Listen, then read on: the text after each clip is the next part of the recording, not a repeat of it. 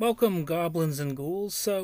Welcome to the first album review that I'm going to do for this podcast. And today we're looking at the My Bloody Valentine album, simply titled MBV.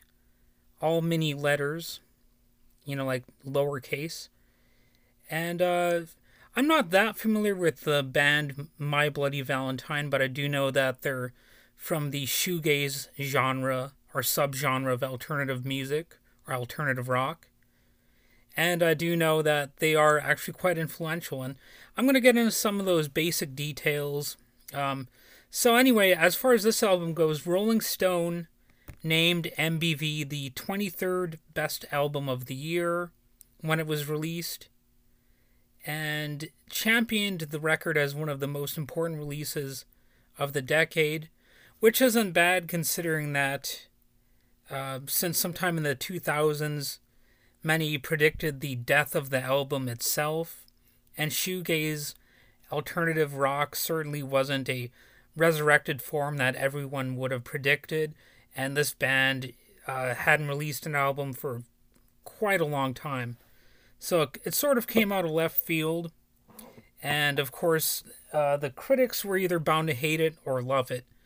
According to the review aggregation website Metacritic, MBV received a score of 87 out of 100, which basically means universal acclaim, although the term universal acclaim is a little bit misleading because obviously 87 is not exactly universal.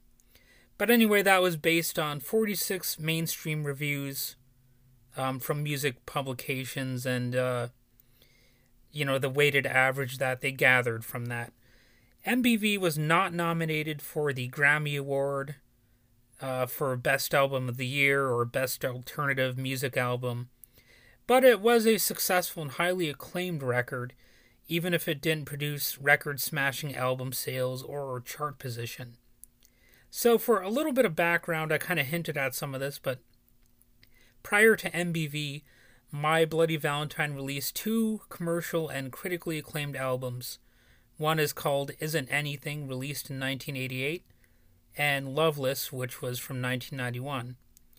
And that's where they first gathered their considerable acclaim, and of course the influence that they had over the alternative rock scene, especially in helping to establish shoegaze. Again, just emphasizing that little subgenre because that's a big part of this review. Due to a series of musical setbacks, My Bloody Valentine broke up in the late 1990s, and it's reported that they went through problems creatively, sort of a writer's block situation. But anyway, there was a series of live shows that were performed eventually, sometime after that, and MBV was recorded and released in the year 2013, their first album since 1991. So this is not meant to downplay their albums, as they soundtracked plenty of people's lives and were very influential, but the band obviously was not the most prolific, and therefore they probably would not be as influential as humanly possible. In a way, My Bloody Valentine reminds me of, a Jim Jarmusch kind of movie in that, it might be successful and influential, yet you won't hear about it all that much.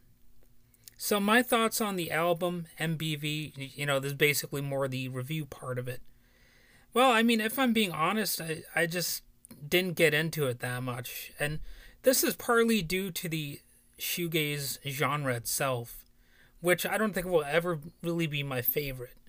So, I could go over the individual track titles here and, look up the lyrics and all that. But in a way, that's sort of my point here. Listening to this album, I got about halfway through and I realized I didn't bother looking at what the tracks are called or what the lyrics are because it all just kind of blends together.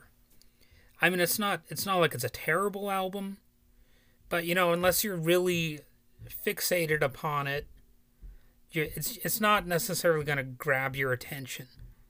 And that's basically why I just didn't really get that much into this stuff. It's not like I hate the band or anything like that. It just like I wasn't interested in it that much. And maybe it's a little bit because I'm used to things like punk rock and metal and stuff like that. But I don't exclusively listen to that sort of stuff either. I do listen to quite a large range of composers, musicians, some experimental stuff, and it's not like I can't listen to classical or jazz either. So I'm actually a pretty open-minded kind of person. But I don't know, this album just didn't quite grab me the way it does some other people. So that's basically it for my review here. I could go on and on about this or that. But, that'd almost be like exaggerating. I'd like have to really dredge up my experience with this album. And really the point is that there really wasn't that much of an experience with it. I couldn't even hear the lyrics that much. You know what I mean? It's not even that it was hard to understand them, but it's just like this is something you would put on to maybe relax or something like that. But anyway, I am going to end this review now. Let me know what you thought. What you thought about this album. What you thought about this review, etc., etc. Try to be smart about it. And, yeah. All right. Have a good day.